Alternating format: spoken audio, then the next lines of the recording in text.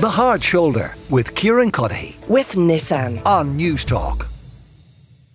First and foremost, though, I'm joined by Sarah Burns of the Irish Times. Sarah, what is happening with Irish dancing? It's fesh fixing, as people are saying at the minute. So the allegations are in relation to teachers in Irish dancing schools, and they're alleged to have fixed competitions for their own students.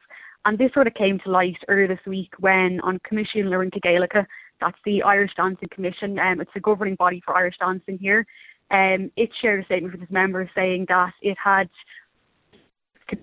reported receiving allegations with documentation of several grievous breaches of its code of conduct. Such behaviour could not be tolerated by its organisation.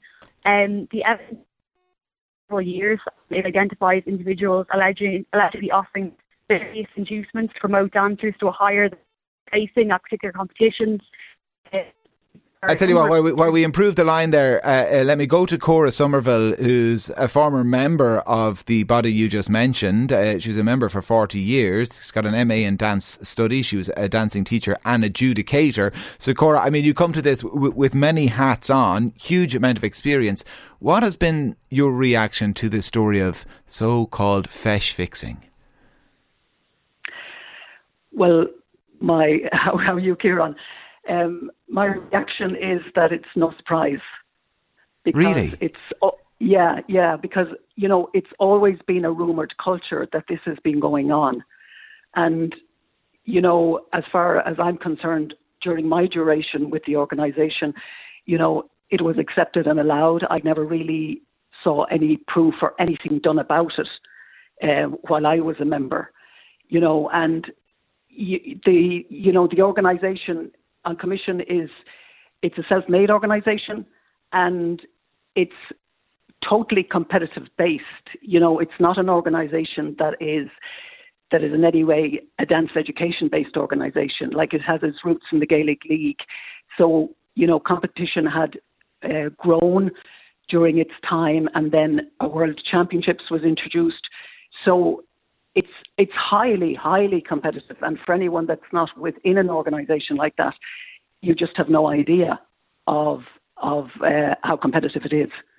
Listen, Sarah is back with us, Sarah Burns of the Irish Times. And Sarah, just for people who aren't aware of the story, I mean, Cora Somerville there was making the point that she is not surprised that there's been mutterings about this for a long time. But we lost the connection with you while you were explaining exactly what it is alleged to have taken place.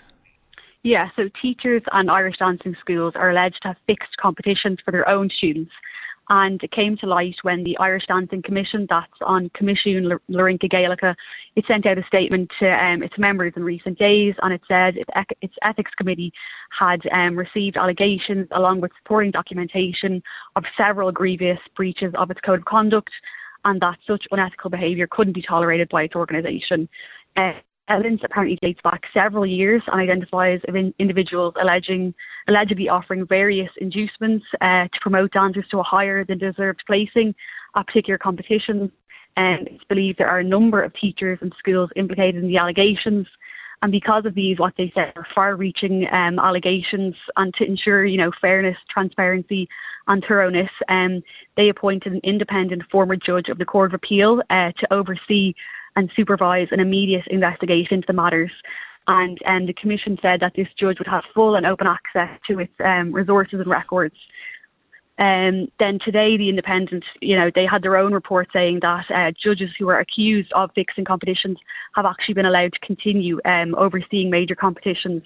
And it said, like, this supporting documentation was actually screenshots of text conversations, and it showed 12 Irish dance teachers either asking for or, you know, offering to fix these competitions.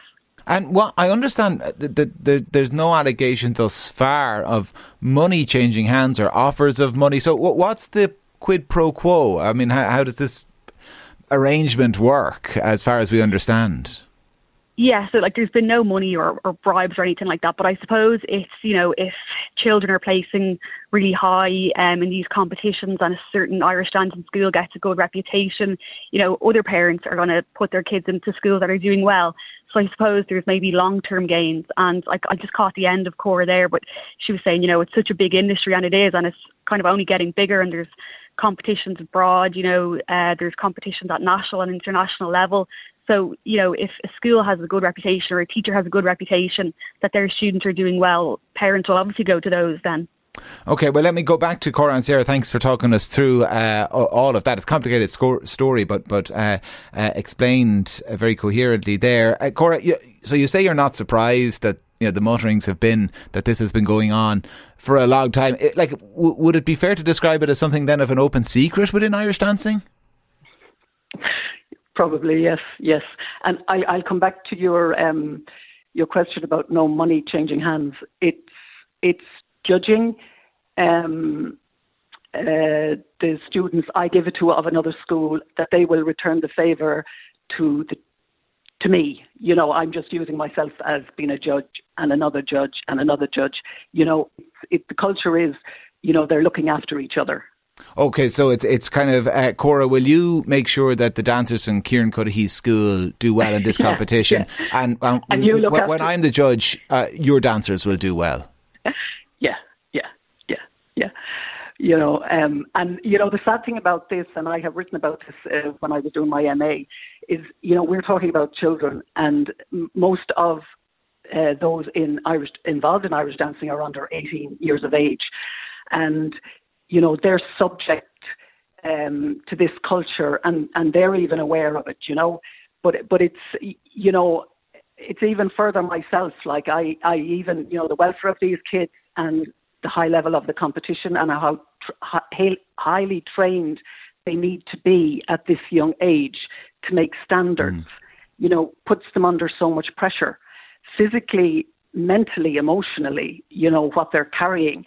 And, there's so many questions to be asked, about the whole makeup and the responsibility, like where does this, who is responsible for the whole lot and the leadership, and is an organisation like this open to public scrutiny, like our schools are when, a teacher is in a school, they have to adhere to certain guidelines and things. Yeah. There's just so much there are so many threads to it, you're right. On the question of money, it does strike me that indirectly we are talking about financial gain, though, aren't we? Because if Cora Somerville gives all of Kieran Cuddihy's dancers a gold medal or whatever it happens to be, my dance school will become more popular. My business will thrive. There's a reason people are doing it. Yeah, there is. And it does happen, You have vast schools and big business schools, and then you have smaller schools. While I was teaching, I was always more a part-time teacher, and it was a smaller school. So you wouldn't be heard because you didn't have the number. You wanted to enjoy dancing, and I just became totally disillusioned with the fairness and the whole leadership of the organisation, and I just said, I've had enough. Like, I can't do this anymore, and my voice won't be heard. I'm only one person that wants to speak out. There's nobody else, because if you speak out, the whole ethos with people is, if I speak out, my children are going to suffer in competition. Yeah. So nobody wants, and it's just, the thread is just too complicated. For anyone who just doesn't understand it. And then, competition is so addictive that you're in a buzz of this world. And if it is your buzz and your addiction, it's very, very hard, to see the wood for the trees. I know that the people listening to this and they have no involvement whatsoever with Irish dancing, and they might be kind of rolling their eyes. I think this is kind of an interesting oddity, this story.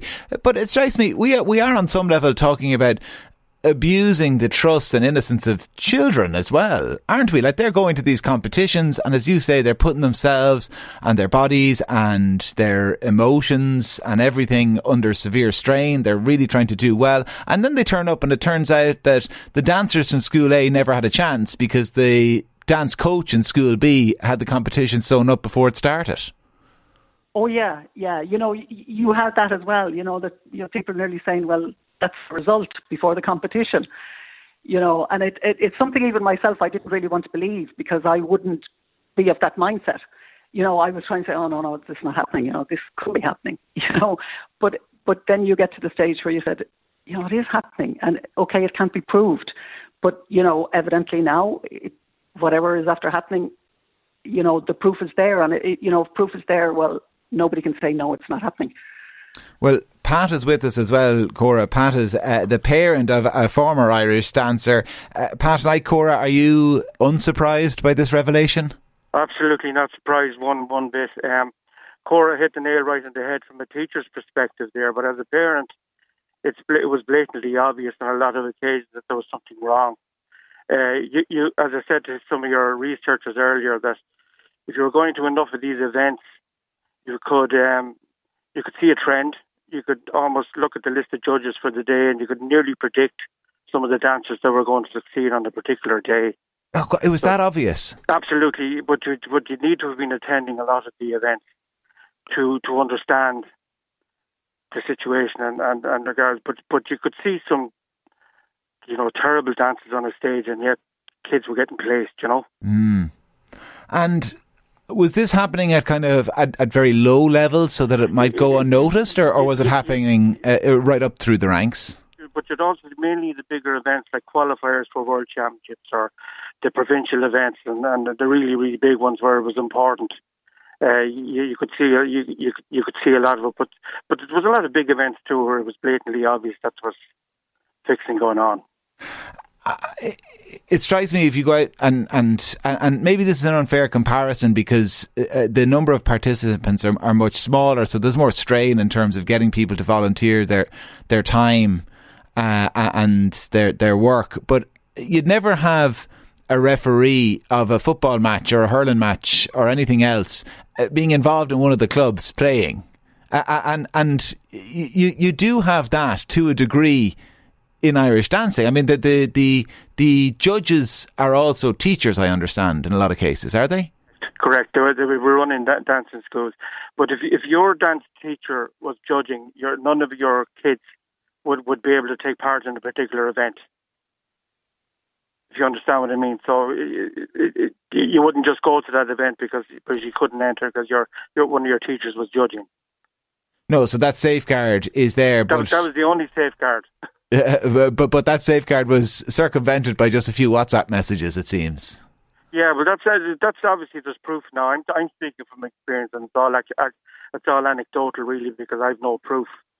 But it wasn't discussed, and you didn't dare bring it up because of the risk of a backlash. Someone is after texting in here, Pat, on 53106. When I was 12, which is over 40 years ago, dance fixing was going on. My sister was 8 and we were at a fesh. No one in our school was winning anything. We were told the adjudicator didn't like our teacher. My mother didn't realise there was a dance at my sister's age, so she put her in for it. She didn't have her costume with her, so you wouldn't know what school she was from. When results came out, my sister won. The adjudicator said if she'd known that who she was, she wouldn't have won. And that is a long, long time ago. Situation doesn't seem to have changed a huge amount since, if these allegations are to be believed. Pat, what was the impact of all of this on your daughter? Like, at a certain point, did she kind of realise this as well? Did she see the trend like you, and did she think, oh, look who the judges are, sure, I'm not going to win today? Absolutely, a bit of that. There was lots of disappointing days, I have to tell you, but lots of successful days as well. But you just, the effort that goes into it, especially in early morning, the dressing up, the makeup, the wig, making sure you're presented properly, and then to put in lots of practice going on, then a good performance. Their own teacher said that danced very well, and yet not being placed, they've been placed way below where you should have been, and that was the toughest part. Yeah, it must have been tough on you as well, though, Pat. Like, it must be really dispiriting because, like any parent, you're saying to the kid when they take to the dance floor or the pitch or whatever it happens to be, you're kind of telling them to do their best, and if they do their best, they'll be duly rewarded. You're kind of saying that, but it's not true. You're telling your daughter to go out there and do her best, and you never know what might happen. You know full well what's going to happen. She's not going to place because Kieran Cuddihy is the judge today. Yeah, but absolutely. But it was an event. There was classes, there was dancing, there was a day out, there was all that stuff too. And but lots of parents would have walked away. Absolutely. You may hear from some of those, but lots of kids would have given up because of that. Lots of thousands. Cora, listen, let me go back to you before we wrap things up. But listen, I read that text out. Lots of other texts coming in as well with similar experiences. Keep them coming. 53106. is the number. What would you like to see Irish dancing do as a body? Oh, I think there needs to be major change in how we're teaching Irish dancing, in the qualifications for teachers teaching Irish dancing, and competition for younger children. I should think it should not start at beginner stage until at least 12 or 13. I really feel there has to be major changes, be it that it can happen in the organisation, or be that, you know, an organisation has to start from grassroots with total dance education. Sorry, when you say Cora, when you say no competition, you mean kind of a participatory activity up until they're 12 or 13, effectively, like the way other sports do, like with Go games or whatever. No one keeping score. Oh yeah, well, I mean, they don't even need to have competition. You know, they could be dancing away with concert type things, or maybe one competition in the year. But like this weekly competition into major provincial, and then, you know, travelling to England and travelling to America, and, you know, it starts at, it's too much pressure. It's pressure on family life, let alone on the child that's been involved. You know, and it's the whole addictive quality of it that it just takes over a family, and that's it. You know, there just doesn't seem to be any other thing important in life, you know. Well, Angela says, I was Irish dancing 40 years ago, and there was a lady who made the dancing dresses, and her daughter was a terrible dancer, but she always won the trophy, and I knew then it was a fix. Somebody else says, the same situation exists in music and singing competitions, I have found, so not just dancing, according to that listener. 53106 is the text number if you want to get in touch. Thank you to Cora Somerville, former member of CLRG for 40 years, former teacher and adjudicator. She's an MA in dance studies. She mentioned this is exactly something she has looked into in the work towards that MA. Sarah Burns of the Irish Times as well, who explained the story to us, and Pat, the parent of a former Irish dancer. Thank you all. The Hard Shoulder with Kieran Cuddihy. With Nissan. Weekdays from 4 on News Talk.